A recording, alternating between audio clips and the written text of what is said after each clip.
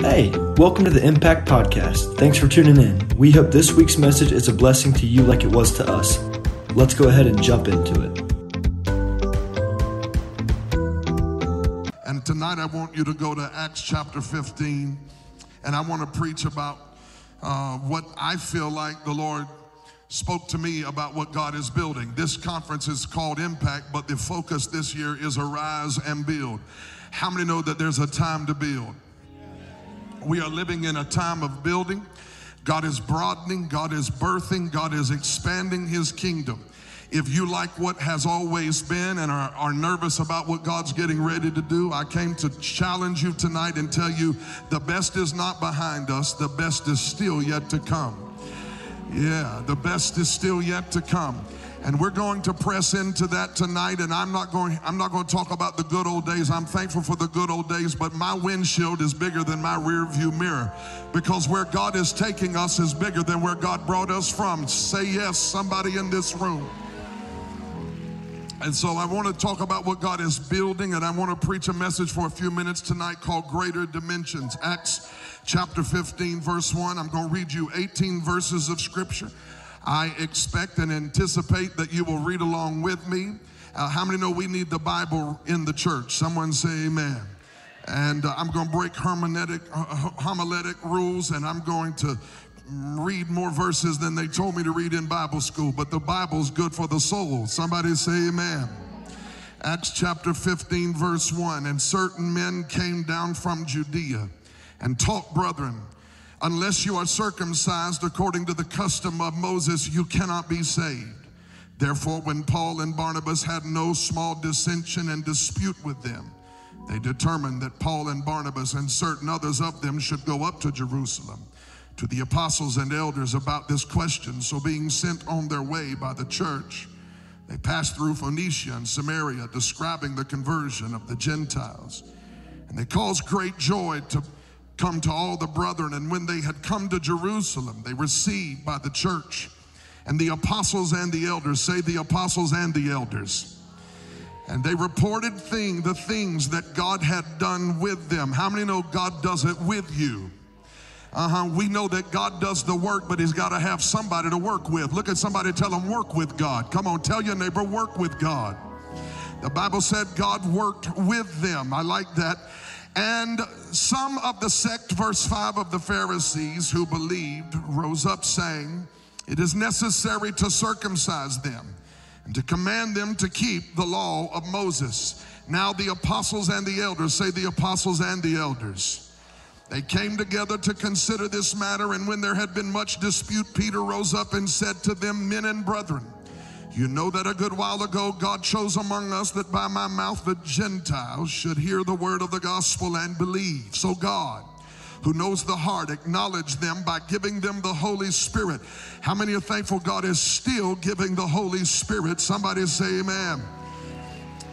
He said God gave the Gentiles the Holy Spirit just as he did to us Jews, and made no distinction between us and them, purifying their hearts by faith.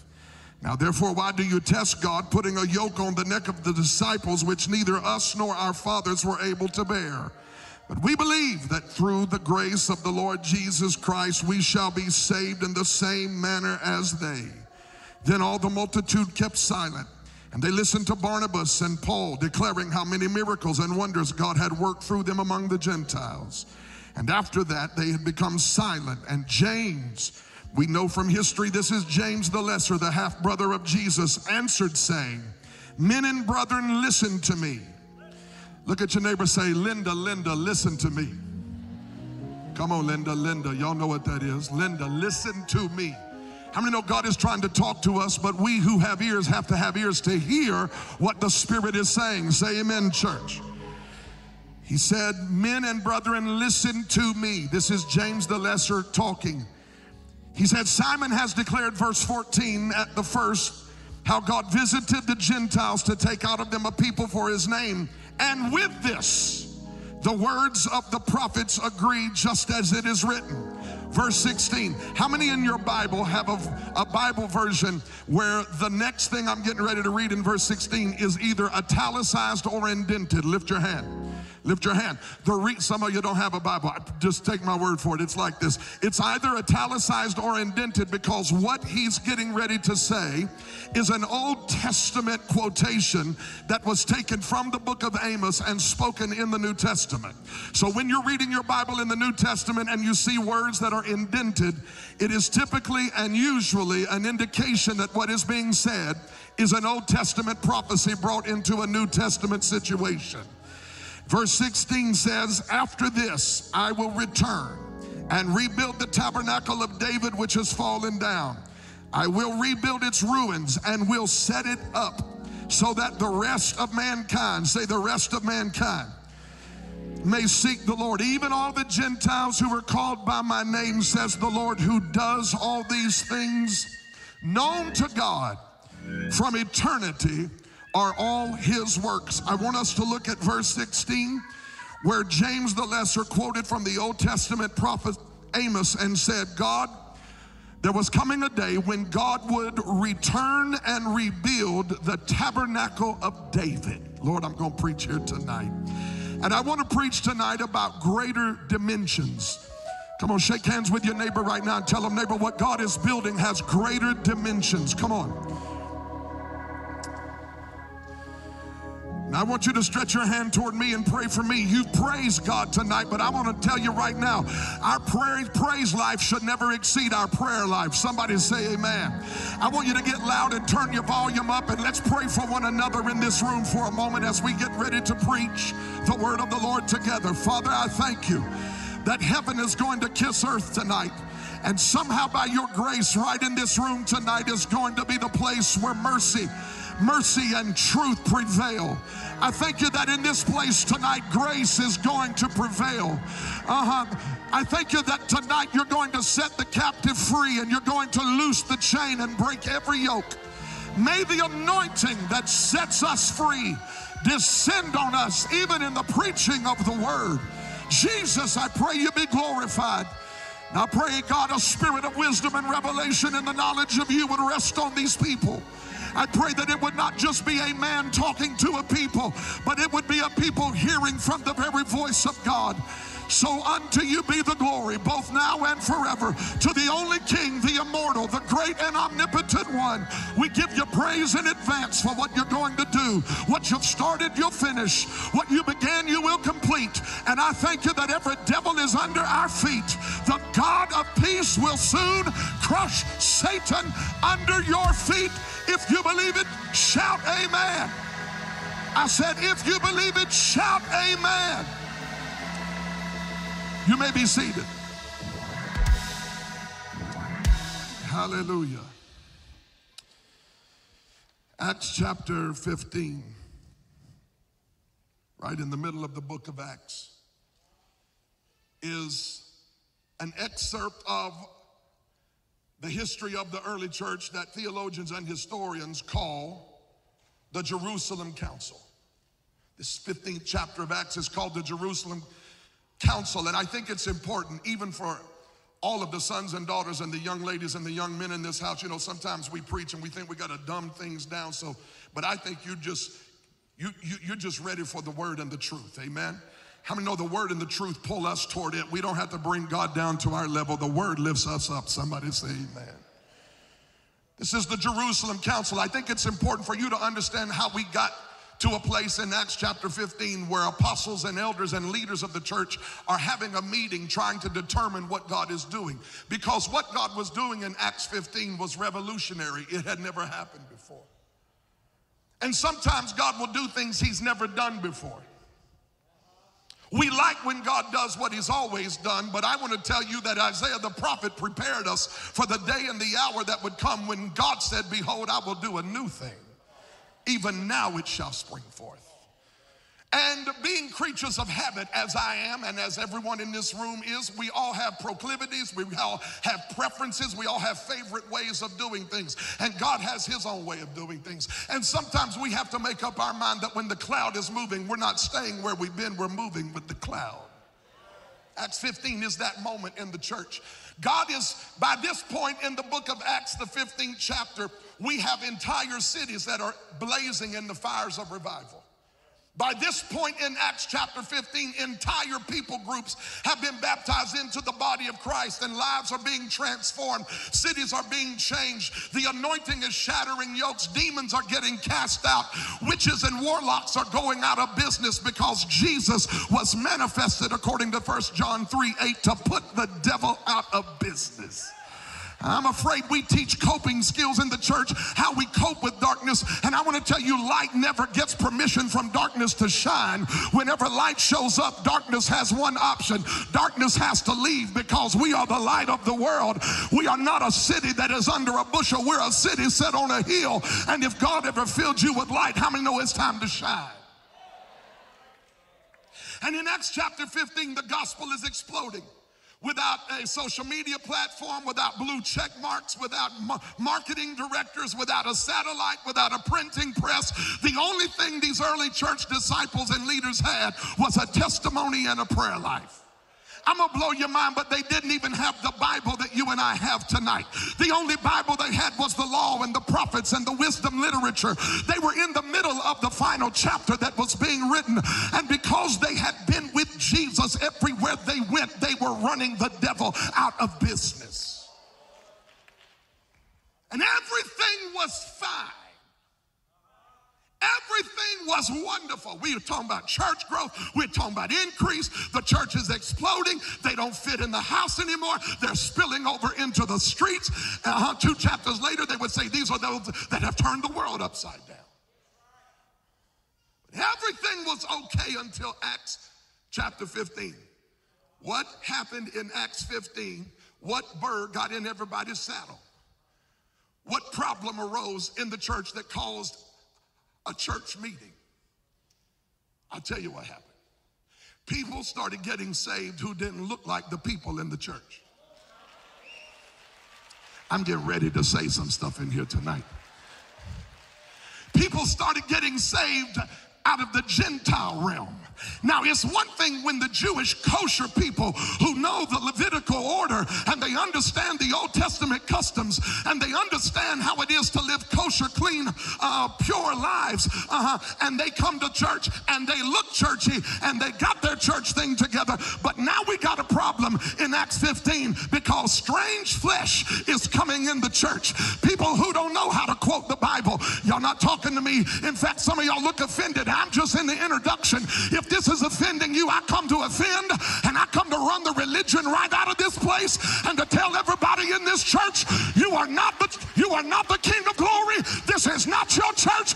It's not our church. It is the Lord's church. He said, on this rock I'll build it, and the gates of hell will not prevail against it. Slap your neighbor, tell your neighbor, God's getting ready to do something you've never seen him do before. Gentiles are getting saved. What do we do when it's one thing when mama and them who we've been praying for 20 years coming and get saved. It's another thing when they walk off the strip pole on Friday and get, oh yeah, y'all can't handle this one. It's another thing when they burn their joints and they throw their bud but ain't getting no wiser. When they throw that away. It's one thing when they walk out of darkness and into the light, and we, the church people, are sitting there going, they ain't saved. And the Pharisees, your Bible said a sect of the Pharisees said they're not saved. Well, Brother Pharisee, why are they not saved? Because they didn't get it like I got it. Oh God, you brought me here to do this to me, Lord. They didn't get it like I got it. And because they didn't get it like I got it, they don't have what I have. Sister Yay, Brother Flip Flop, let me tell you something. I am grateful for the way I got it. I got it with Sister Pat on my right and Mama Dot on my left. One of them was telling me to hold on, and the other one was telling me to turn loose. She touched me on the bottom of my chin and started patting my chin, and I felt something well up on the inside of me while I was singing I Fly Away, and I got baptized in the Holy Ghost, and I started speaking in other tongues. I am thankful for the way I got it. I'm thankful for the prayer meetings I went to as a teenager. Don't feel sorry for me that I was raised in the church. Don't feel sorry for me that I was a virgin when I got married. Don't feel sorry for me that I had never been drunk. I had never been high except on the Holy Ghost. Don't feel sorry for me that I wasn't caught up in the gossip train. I'm thankful for the way I got it. But I want to tell you something, the way I got it was good for me, and I refuse to become a Pharisee who judges other people and says because you didn't get it like I got it, you don't have what I have. I want to set somebody in this room free. If you love Jesus, I want you to know he loves you more, and the best days of your life are in front of you.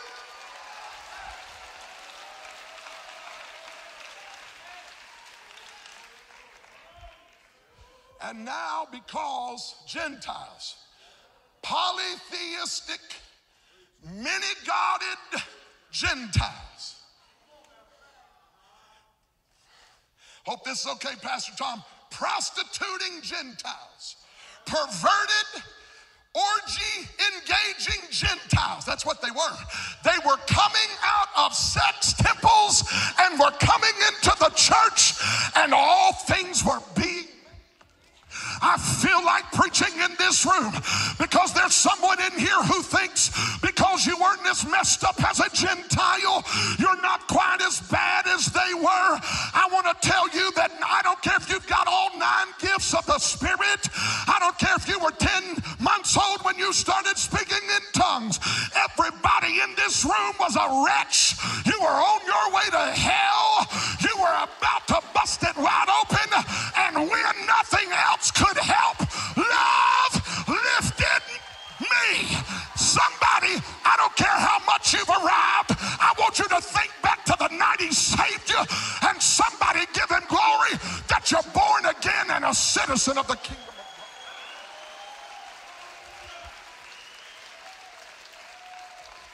I'm trying to calm down here. So the Gentiles are getting saved. And what happens when God begins to do something he's never done? We have church meetings. We have to have church meetings to talk about our opinion of what God is doing that we've never seen him do, and we're not quite sure if we like it. So they have a meeting, and they come to Jerusalem to talk about the new members joining the church. Sister Yay Yay, Deacon Flip Flop, they all get in a room, and there's a great deal of dissension. Imagine that. Can I tell you what divides the church? I tell you what divides the church more than color. Yeah, I'm leaving tonight. I don't care if you like it or not. I'll tell you what divides the church more than color. It's preference. We believe we have a monopoly on the things of God, and that our ways are the only ways, when we forgot the fact that his ways are higher than our ways and his thoughts are high. I wish I could find some help. I'm just going to preach the word to you. I'm not going to preach my opinion to you. I'm going to preach the Bible. Let God be true and every man be a liar. Let me lay down tonight knowing my heart is in love with truth and not in love with my favorite thing. So they have a meeting, and the church is divided over the difference of opinion. And they start talking about all the Gentiles coming in, and the Pharisees say they're not really saved. Why not? Because they didn't get circumcised. And so they start arguing about it. And in order to settle the family of God, the Bible says that the elders and the apostles came together. Say, elders and apostles. I want to teach this to you. It's interesting to me that when it came time for someone to stand up and articulate what was happening, not one person who spoke was an elder. Every person who spoke, read the text, was an apostle. Why is that significant to me? Because elders and apostles, although both are leaders and both are needed, let me tell you why both are needed. The church cannot ever become a unigenerational church. He's not just the God of Abraham. He's the God of Abraham, Isaac, and Jacob. He's not just the God of Jacob. Jacob needs Abraham's testimony. We need some seasoned saints. We don't have old people in the church. We have seasoned saints. I'm thankful for a youth conference, but I want to tell you, you're going back Sunday to a church where there's some nanas and papaws and some abuelas and abuelos. Come on, somebody. There's some papaws and grannies. Why do we need them in the church? Well, number one, we need them in the church because not every breakthrough is coming through your TikTok feed, and somewhere in your life, you're going to need an abuela who looks at you and says, oh no, that devil is not going to drive you crazy. You're going to need a grandma who's been in touch with the Holy Ghost to break the spirit of heaviness off of your life. And I just want to stand here tonight and thank God for all of the seasoned saints who prayed us through and were shouting when they talked about you. And when you were speaking in tongues, they were trying to shut it down. And instead of going home, you took one step deeper out into the river and said, come hell or high water, I'm going with the Holy Ghost all the way.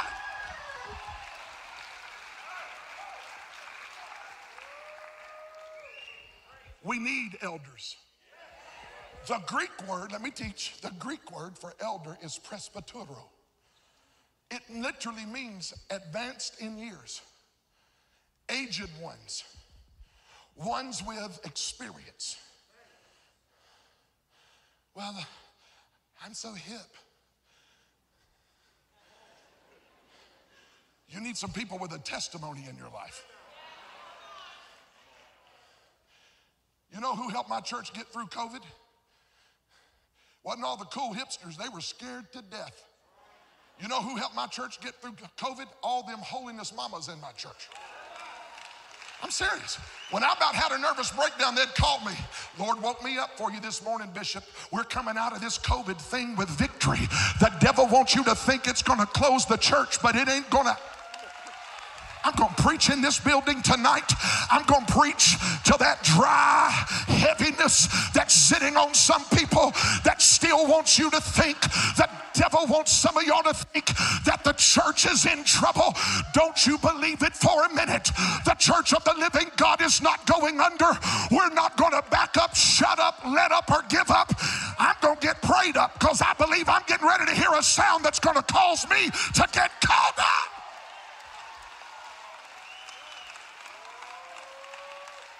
Hallelujah. Those prayer mamas prayed us through. Those elders in my church, they pulled us. We need them. You need them. Don't despise them. Honor them. I'll never forget growing up in a holiness. I grew up in holiness church. It wasn't Appalachia holiness, but it was holiness. I remember going to prayer meetings on Sunday night at 5 o'clock, Pastor Tom, before church started. 5 o'clock. Church started at 6. Men prayed in the left prayer room. Women prayed in the right. I was 15 years old, sitting on them benches with them men of God. They start rocking. I never rocked. They started rocking, so they started feeling that prayer wheel thing, and I rocked with them. Brother Tommy would say, Lord, and he'd shake his head. Lord, I'll never forget as long as I live. It's engraved on my mind. They would pray, and we would come out at 5:55 ready to storm hell with a water pistol. One night, that man of God, Brother Tommy, was playing the organ. He stood up and started preaching from the organ. His teeth flew out of his mouth. In the middle of a hallelujah, he went, hallelujah, and the teeth flew out. He caught them and threw them back in and said, hallelujah, and he kept on preaching. His wife, Sister Pat Quinn, she was getting her feet washed in a foot washing service. Her teeth fell in the foot washing bowl. The women started screaming. The men thought it was the Holy Ghost, and we went into a 3-night revival. That's the kind of thing I'm thankful for. Slap your neighbor, tell him we need the Abraham generation.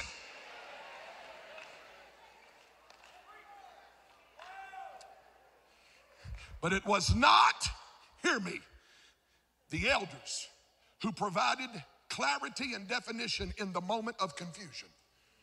Listen, we need them. But when it came time to articulate to a confused people what was happening, it was the apostles. Why? Because Because elders speak from experience.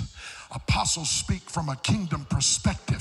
And if God does something he's always done the way he's always doing it, then experience is fine. But if he ever does something he's never done before, you can't go back to your experience to articulate the new thing that God is doing. It requires that you see the new blueprint that God is building in. When I say new, I'm not talking about different than Jesus. When I say new, I'm not talking about different than the Holy Ghost. When I say new, I'm talking about it not staying in a building but getting out into the streets. When I say new, I'm talking about us not just trying to get mama and grandpa saved, but judges and presidents and doctors and sports agents and sports. Come on, somebody. There is no safe place for the devil in our generation. Jesus is coming to every mountain of culture, and he's putting the flag of the kingdom on every mountain, and he's telling the devil, for God so loved the world that he gave his only begotten son, that whoever believes in him will not perish, have everlasting life. Apostles walked to the pulpit and started testifying about what God was doing, and the last one to speak was James the Lesser, the half-brother of Jesus, an apostle in the kingdom, he was not lesser because he was not as important. Historians and theologians believe he was either lesser because he was small in stature, or he was lesser because he was the youngest in his family. Whatever the case, the reality of it is God began to speak through this apostle. What? The body said, what is happening in our day? There is no safe place for the devil. Everybody's getting saved. They're coming out of sin and they're coming into the kingdom. They're coming out of their old lifestyle and they're coming into the church. What is going on? We can handle it when Jews get saved, but what about these Gentiles? And James walks to the pulpit of the Jerusalem council. He's older now, and he leans over that lectern. I can see him, and he quiets the people. And they're wanting to know what's happening. I feel the Holy Ghost beginning to settle. And he said to them, I know what's happening. God is doing what he said he was going to do. Wait a minute. What do you mean he's doing what he said he was going to do? Oh yeah, he said he was going to do this 900 years ago. This isn't just a new thing, it's a new old thing. I lost you. It's not some newfangled thing. Actually, what I see God doing is going into the closet of the kingdom and going for the blueprint of an edifice that he loved to hang out in the Old Testament. If I were God and I were going to rebuild something in the New Testament from the Old Testament, I might have started with a more special kind of building. If I were God, it might have been the tabernacle of Moses, right? I mean, the tabernacle of Moses is an amazing thing. I need one. Come on, help me, Pastor Rick. Don't take this out of my teaching time. He's wasting. Come on, thank you. Okay.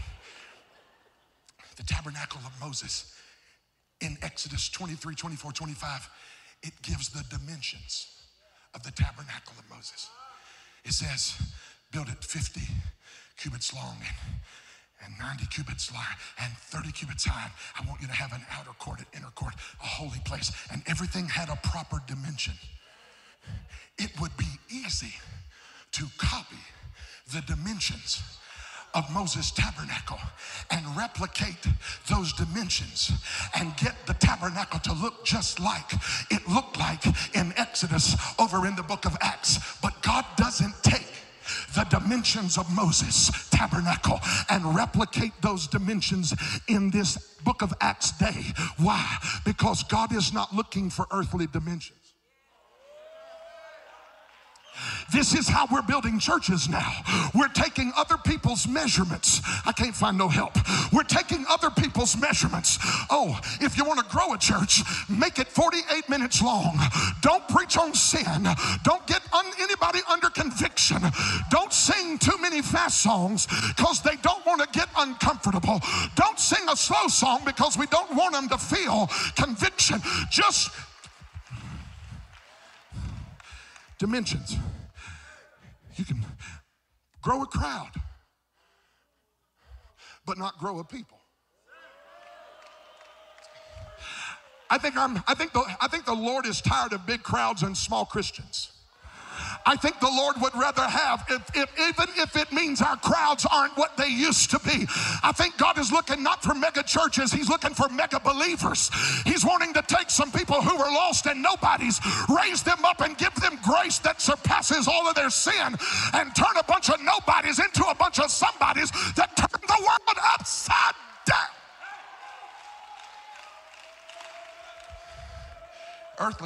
Earthly dimensions. Why not Moses' tabernacle? Moses' tabernacle is not God's favorite place in the Old Testament. It was a necessary place, but it wasn't his favorite place. Why? If you go to Moses' tabernacle in the book of Exodus, it's a heavy place. It's a place of death. There's blood everywhere. There's wailing everywhere. There's the threat of dying priests because they're not holy and they didn't put on their linen breeches the correct way. No, Moses' tabernacle, although it was necessary, and although the tabernacle had the Ark of the Covenant, Moses' tabernacle is not God's favorite place. Why is it not God's favorite place? Because Moses' tabernacle was continually on a treadmill of religion that annually they had to get another lamb. Annually they had to get another animal. One more year, maybe we'll make it. One more year. And God said, I'm tired of you waiting on your lamb. I got my own lamb.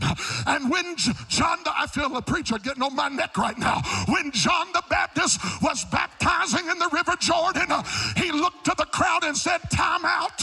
Wait just a minute. Behold the Lamb of God who takes away the sin of the whole world. Let me tell you why I'm not building Moses' tabernacle. God's not building it because He's not looking for a lamb.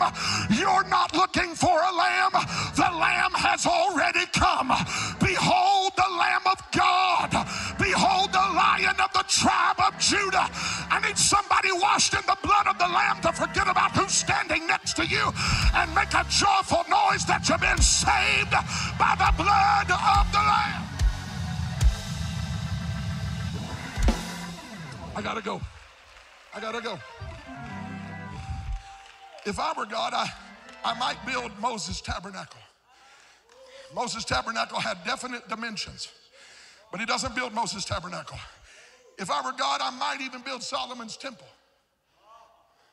Solomon's temple, according to 1 Chronicles 16, had definite dimensions. The peak of it on the inside rose to 210 feet, hundreds of feet long, hundreds of feet wide. Stones that were amazingly massive, it was an absolute wonder in its time. When the Queen of Sheba come to see the temple of Solomon, the Bible said it took her breath away. Why would God not resurrect from dead ashes Solomon's temple? I'll tell you why. Because Solomon's temple was about attracting people based on the grandeur of the building. I'm thankful for every building God's given us. He's been good to us. I'm standing in a house that's a miracle. This place is absolutely amazing. Can somebody say amen? But what a travesty it would be if we came to church just to be enamored by a building.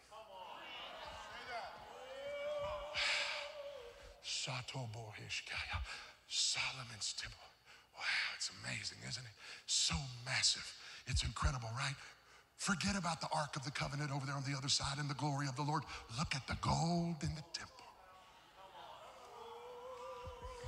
And we got people who are trying to be so attractional. I got no problem with principles that work that don't violate the Bible. But when you disregard the presence of God in the name of growing a crowd, you've got You bumped your head.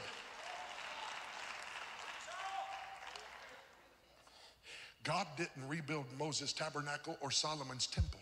Why? Because their buildings and their edifices were all about earthly dimensions. James said God's doing something else. He's building his favorite house. What in the world is God's favorite kind of house? I'm so glad you asked me. David's tent.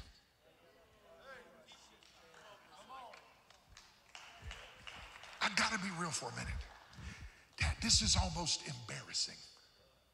Of all of the grandeur and majesty of God's kingdom in the Old Testament, God decides in his sovereignty that when it comes time for the new covenant to be revealed and the blueprint to be laid out on the table, it's not Moses' tabernacle, it's not Solomon's temple, it's not the tabernacle in Gibeah, it is David's tent. Why would James come to the lectern of the Jerusalem council and say, I know what God is building? He's building David's fallen down tent. Well, let's first of all start with this. Why did it fall down? You want to know why? Because religion didn't like it. Oh, I'm getting ready to preach right here. I said religion didn't like it. Do you understand that religion doesn't like most of the things God does? Religion doesn't like it when God saves somebody that's not on their radar. Religion doesn't like it when people sing an extra song that's not on the program. And religion doesn't like it when people cut out in the aisle and start running up and down aisles and they snap their neck and clap their hands and shout with the voice of triumph. In fact, you know you've got a Pharisee's spirit in this room. If tonight while people were dancing, you started filing your nails, checking your Twitter feed, and looking at those people dancing down some long religious nose like you have the spirit of the WBI on you. What's the WBI? The Worship Bureau of Investigation. You think you were sent here tonight to judge everything, and you looked at her while she danced and you said, that must be the flesh. I don't feel that. You looked at him while he was jumping and said, that must be the flesh. I've never seen it done like that before. I want to get you delivered from that tonight, because you're going to miss the river of God as long as you sit there in a judgmental posture and judge everything that comes by. I just want to say this. You were not there the night the Lord delivered me. You were not there the night the Lord set me free. You were not there the night he broke the chain over my life. It would be impossible for you to know what was real. I didn't feel everything I gave him tonight, but I decided he was worth. I wish somebody would just decide right now, he's worthy. I don't always do what I feel. I don't always feel what I do. But when I praise him, it's because my mind has been made up. I will enter his gates with thanksgiving. I will come into his courts with praise. Be thankful unto him. Somebody bless his name. Go ahead and run, baby. Somebody ought to help her praise the Lord. I feel a chain breaker in this room. I feel a yoke destroyer.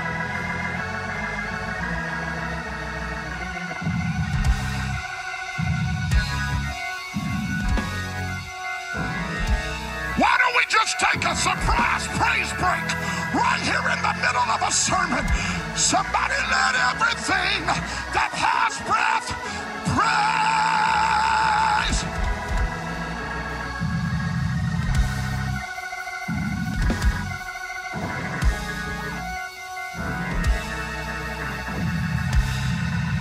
Shake hands with 4 people and tell them, neighbor, you couldn't possibly understand this. You don't know how good he's been to me. When I look back, when I look back, when I look back, when I look back over my life, when I think things over, I can truly say that I've been blessed. Slap 3 more people and tell them I got a testimony. I got a testimony. Don't let the suit fool you. Don't let the cute shoes fool you. Don't let me being here on a Friday night fool you. I used to be hooked on dope. I used to be locked up in darkness. But if the Son makes you free, You shall be free indeed. I need to know who's not just free. Where are the people who are free indeed? Take 10 seconds, praise him like you always wanted to.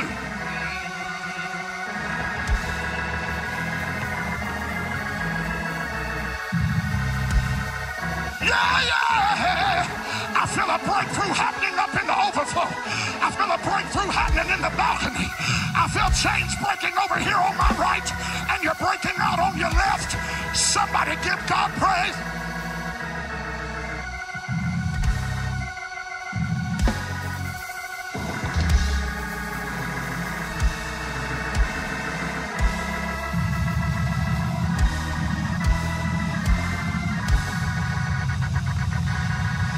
Came to tell the principality of religion, you got 30 seconds to get out of the building.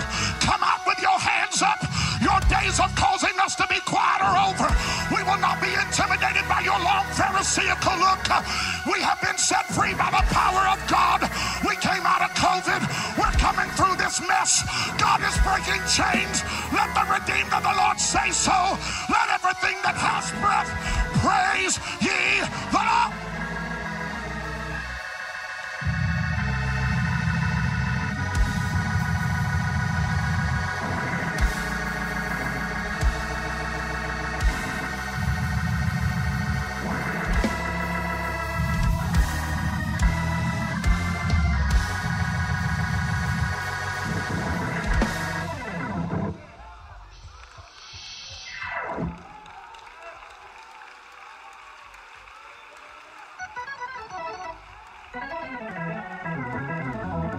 Why? Can I preach a few more minutes? It's Friday night. Some of y'all were just getting started when you used to go to the hootenanny. How many are glad to be in the house of the Lord on Friday night? Come on.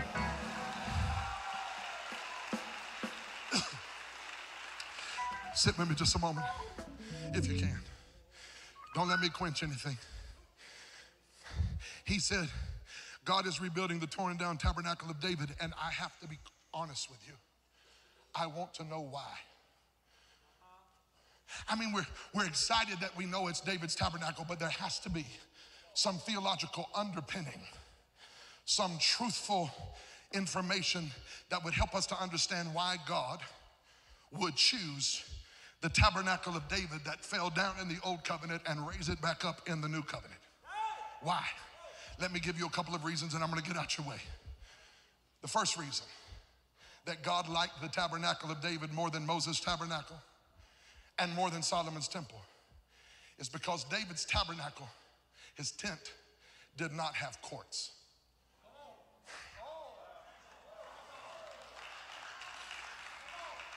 Y'all know we got churches that love court systems. You can't get close.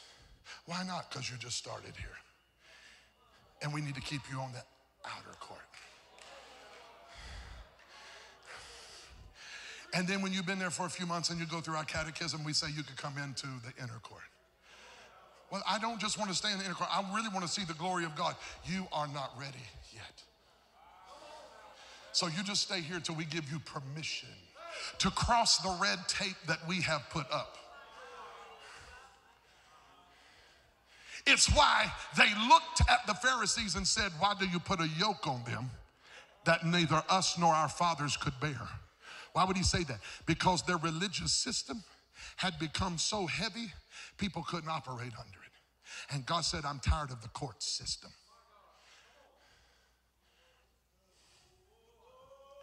You know, as a preacher, you know when you stand and you step on somebody's territory. I feel some people with feathers getting ruffled. Slightly. So let me offend a bit more. Listen. I remember before I got this revelation and God helped me to understand the kind of church he wanted me to lead. I remember people in my church who made it difficult for sinners to come in. Sinners would come in and take the seats of people who had been in my church for years. And they would come up to me, or they never came up to me. Because religious people never go, never mind, okay. They always talk to other people who want to, yeah, you know what the religious people do, yeah. So they would go up to Sister Yay Yay, and they would say, that woman and her family got my seat. Let me help you something. You don't have no seat. You don't have a seat. Everybody stand up real quick. Hurry, hurry, hurry. Turn around and touch your pew. Turn around and touch your pew. You feel that warm spot? That is not your contribution to the kingdom of God. That seat is not yours or mine. That seat is a potential landing place for a soul who doesn't know Jesus. And what we don't need is a bunch of people who have an entitlement.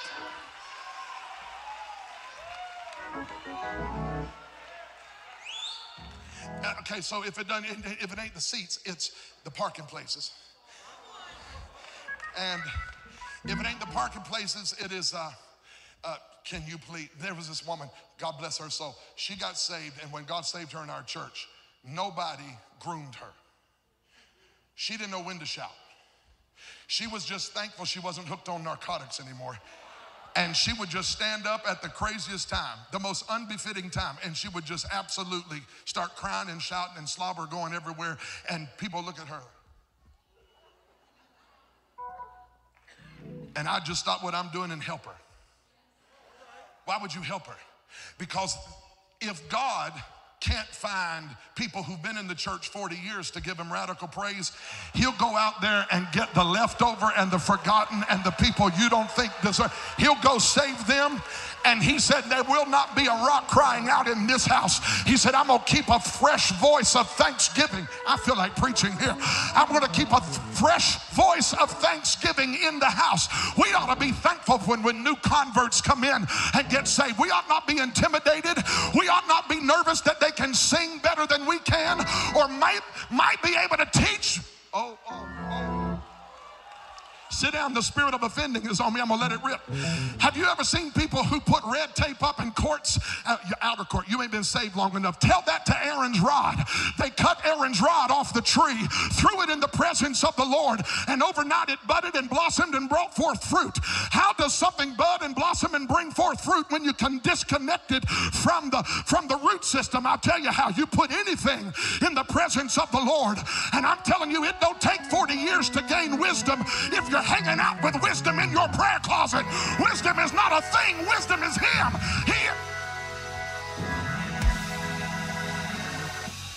Well, I'm trying to get my people to mature and disciple. You will never mature them and disciple them sitting around a donut table without the presence of the Lord. It is the presence of the Lord that a jerk a man who's been a child all of his life, and when he becomes a man, he'll put away childish things. That's the presence of God.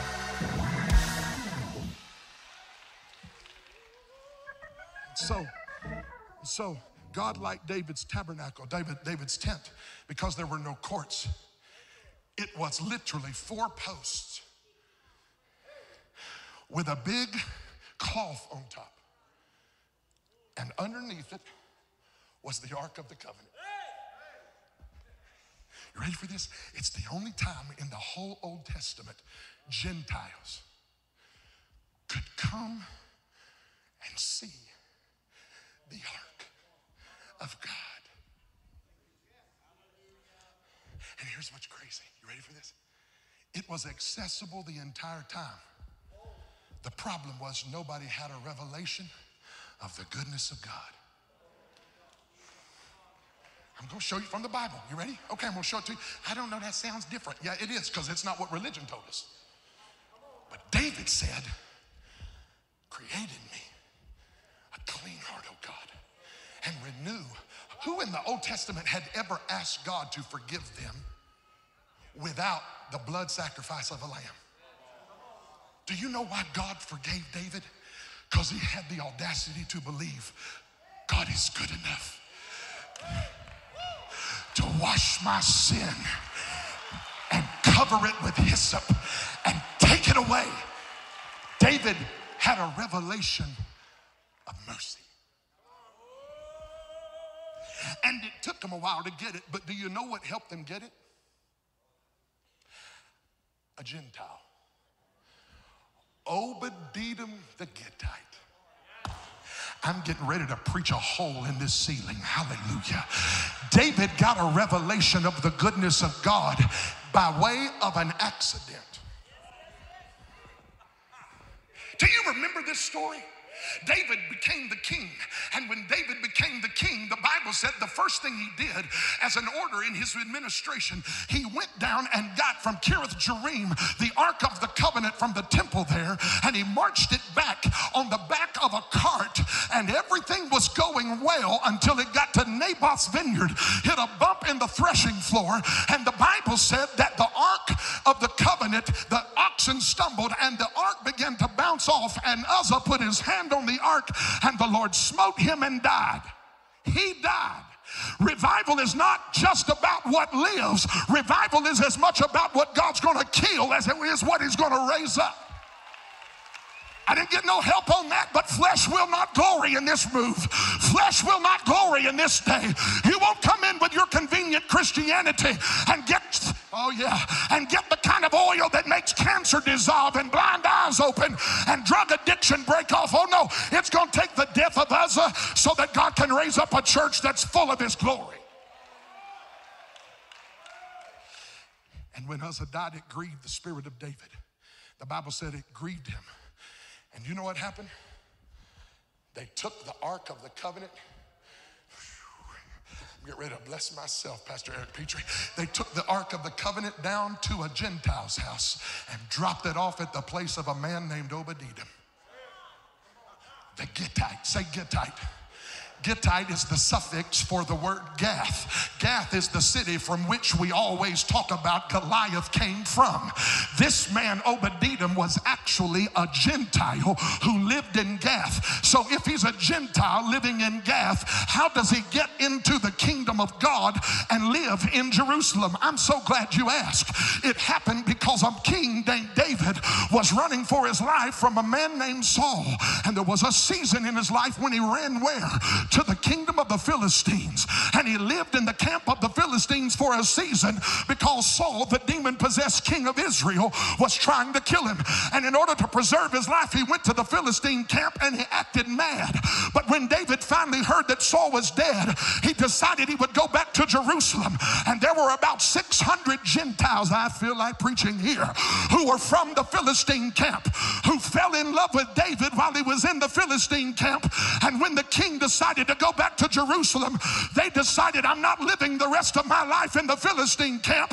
I'm going to follow the king. I want to know in this room tonight how many people are thankful for the night that the king came by your camp, and when you saw the eyes of one who looked like flames of fire, you decided, I'm not living one more day in the camp of the Philistine. Wherever you go, I'll go. Wherever your people are, that will be my people. Your God will be my God, and I'll worship with you. They went with David and stuck with the king. Slap your neighbor, tell your neighbor, whatever you do, stick with the king. So they went back to Jerusalem, and now there's a Gentile living in the camp of Jerusalem. And when it came time for David to deal with his grief and confusion, he took the ark that was, they thought, responsible for the death of Uzzah, and they parked it in the camp of Obed-Edom the Gittite for 90 days. Ooh. Tune me up, Julian. 90 days. They woke up in the morning, went into the living room, and the glory was in the living room. Every day they ate lunch, went back to the living room to see the glory of the Lord. Went to bed at night, but before we go to bed at night, let's all make one more pass and put our eyes upon the Ark of the Covenant and feel that glory permeate every fiber of our being. Let me tell you what, this is not in your Bible, but it's extra biblical literature that is a companion to the text of the scripture. And here's what history tells us through the rabbis and the sages, that such a spirit of blessing and multiplication got on the house of Obed-Edom during those 90 days that Obed-Edom's daughters gave birth to a child every 2 weeks.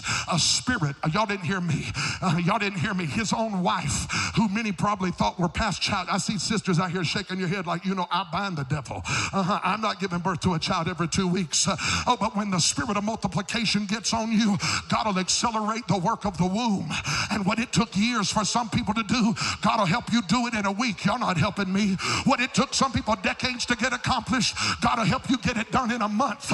I'm telling you, the days are, the Bible said in the book of Amos that there's coming a time when the reaper will overtake the sower. God said, I'm going to move so fast it's going to blow your mind and make your head spin. God's about to touch some teenager in here. You're going to get an invention that's not just going to make you a millionaire. It's going to turn your generation upside down. It's going to be a blessing. You better catch what I'm telling you. God is about to put a spirit of blessing and favor on people who prioritize the presence of the Lord. I believe God is sick of people prioritizing everything else. God said, if you let my glory get in your house, I'll bless every womb in your house. I'll bless everything you put your hands on. What if I told you God was about to blow your mind? You better get ready for more than 2 or 3 services. You better go shopping for a new complex. God is about to turn this thing all the way around. Somebody's been at the back of the line and you feel forgotten, but the Holy Ghost sent me from Chattanooga to tell you a spirit of multiplication and blessing is about to come up on your house. Pastor Tom, I believe God is about to send you a billionaire who is about to bless your hands at the work of this ministry. You've been wondering how you're going to raise it. God told me you don't have to raise it. He's about to send it down. He's about to send it down.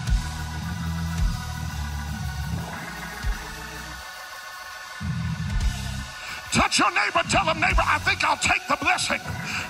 I think I'll take the blessing. Send him on down. Send him on down. Lord, let the Holy Ghost come on down. Send him on down. Send him on down.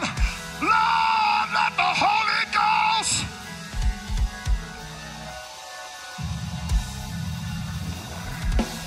I got to wrap up. I got to quit. For 90 days, the ark was in the house of Obed-Edom. And word got back to David. Obed-Edom's blessed. And David said, wait a minute. He didn't die? Oh, wait a minute. What you mean he didn't die? Why did he not die? Because God doesn't take pleasure in the death of the wicked.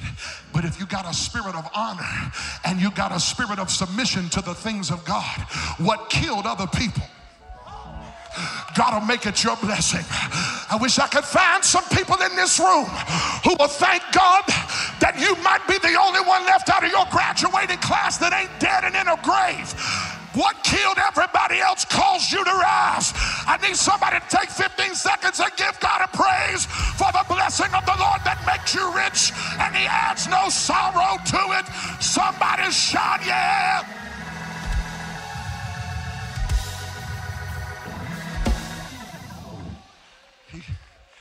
He liked it because there was no courts. He liked it because it was for all people, but was also a place of pardon. The ark, the covenant was there, and Gentiles could come. And there's one last reason. I'm going to get out your hair or your extensions or your weave or your toupee or whatever you got. But the Bible says, not only was it a place for all people, the Gentiles could come. Not only was it a place of pardon where sins could be forgiven, but it was a place of praise.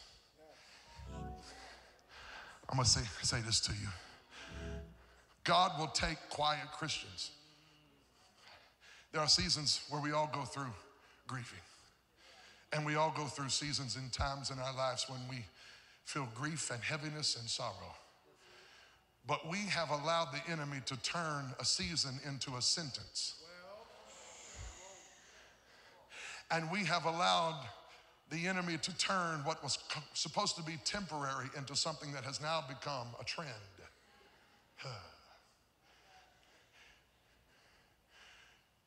It is offensive when we come to church and we don't praise God. I know some people are going to write and tell me I'm shallow because you were talking about how emotional. You're all about emotion. Let me tell you something about emotion. If you don't have emotion when you praise God, you're not doing it right. I'm getting ready to say something right now that's going to blow some theological minds in this room.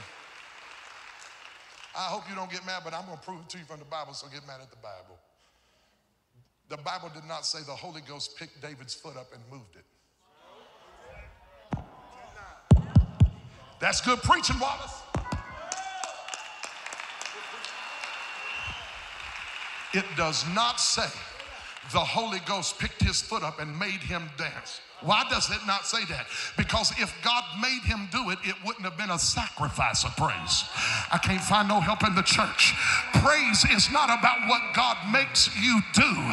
The problem with some people who come to church is not that God didn't make them praise. It's that they didn't look at him and call him worthy. If you ever look at him, I'm not talking about the person standing next to you. There's a reason why the angels never got bored crying, holy, holy, holy. It's because they circle the throne of the Lamb, and every new revolution produces a fresh revelation, and every time they pass by one more time, they see another manifold piece of his majesty and splendor, and they say, I know we've been doing this for 1,000,000 years, but give me 1,000,000 more. He is still holy. He is still holy. He is still holy. Holy is the Lord God Almighty, who was and is to come.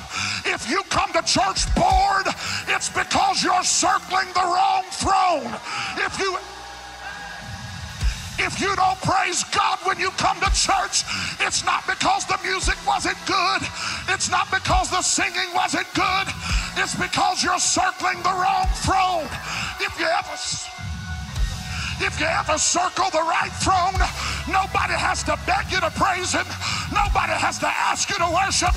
When you see eyes like fire, feet like brass, hair like wool, when you hear voice the sound of many waters, you don't need nobody to help you praise him. If nobody else gives him glory, he's too good of a God to sit down on him. Let everything that has breath praise ye. Praise him in the sanctuary. Praise him in the firmament of his power. Praise him in the heavens. Praise him on the stringed instruments. Praise him on the Hammond B3. Praise him on the cymbal. Praise him on the high sounding cymbal. Let everything that has breath, let everything, let everything, let everything. If you got to close your eyes to do it, do it. But forget about what's happening around you. Get your eyes on the Lamb. Open up your mouth. Let a river of living water flow out of your belly. Praise. Somebody shout.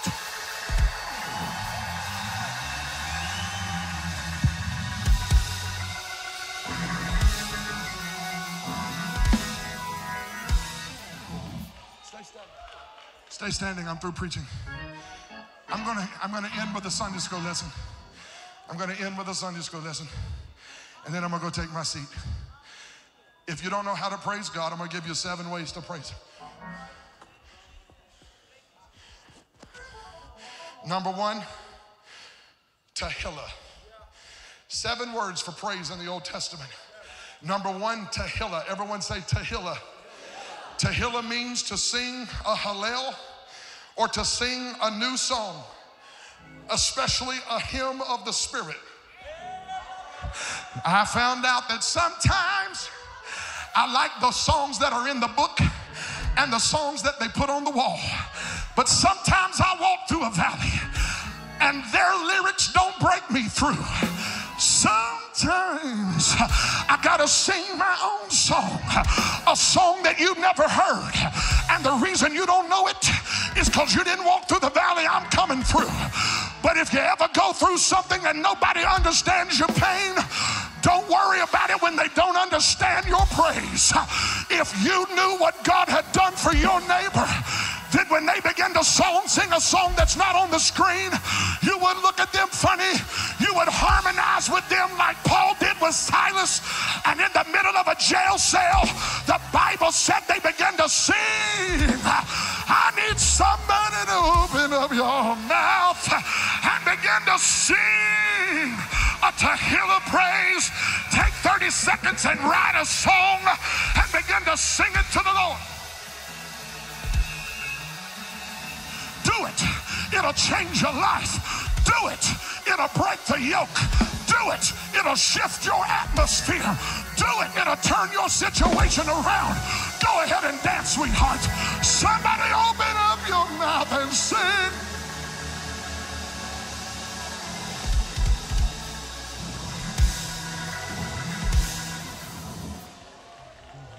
Oh.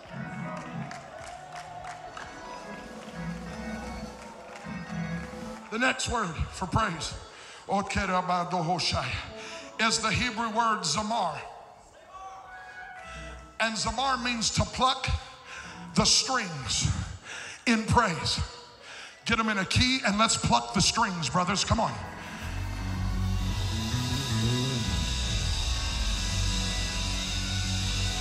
You say, Pastor, I can't do that. I don't have a string. You know you're right. You got two of them right here on your voice box. It's called vocal cords. Open up your mouth. Let breath come over your string. And somebody give God praise. Oh, I feel a breakthrough coming in.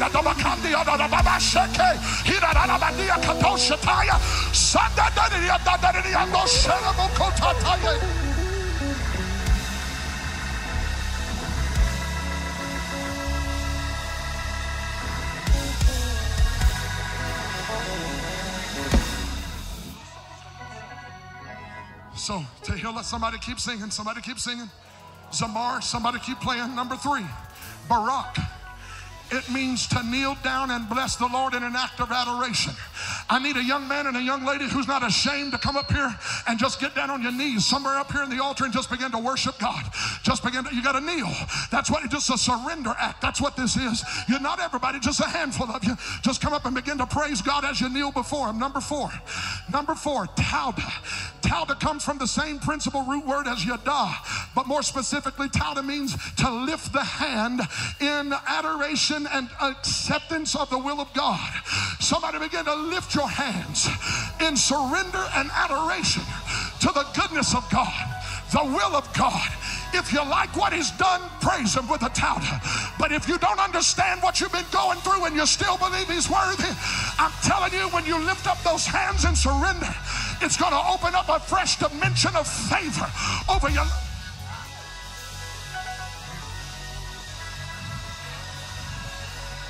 Number 5, Yada. Yada means to extend the hand and to throw the hand outward. To worship with the extension of the hand. The opposite is the act of bemoaning or the wringing of the hands. So whatever the opposite is of heaviness, use your hands and throw them up at God and begin to celebrate who He is and praise Him with a lip. Yeah. I feel somebody shaking off some heaviness. I feel somebody shaking off a bad report. I feel somebody getting over the depression. I feel somebody coming out of the heaviness. Put on the garment of praise for the spirit of heaviness. Yeah!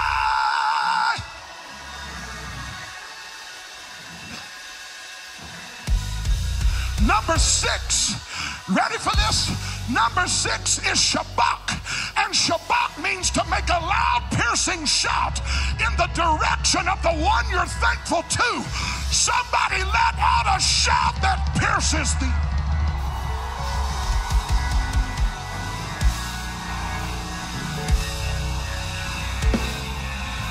I need somebody on every road to shout and Shabak God with a voice of triumph.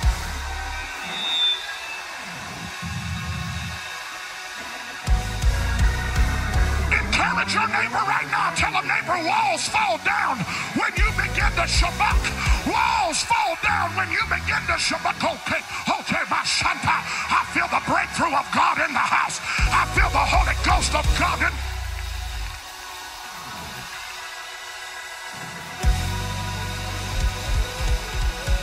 I just heard the Holy Ghost say, somebody shout for your children and your grandchildren.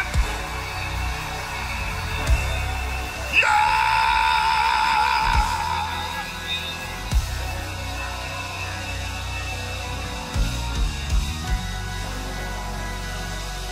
That was number 6. I gotta go after this one, but I feel like God is about to heal a cancer. I feel like God is about to break somebody out of a valley. I feel like God is about to set somebody free from a prison, because the 7th word for praise is Hallel, and Hallel means to spin like you don't care what nobody thinks about it, to loose your feet, and let everything. Yeah! Thanks for listening. If you were blessed or encouraged, go ahead and subscribe to the Impact Podcast and share it with a friend to bless them too. Connect with us on Instagram at ImpactYM, and remember, you can have as much of God as you want.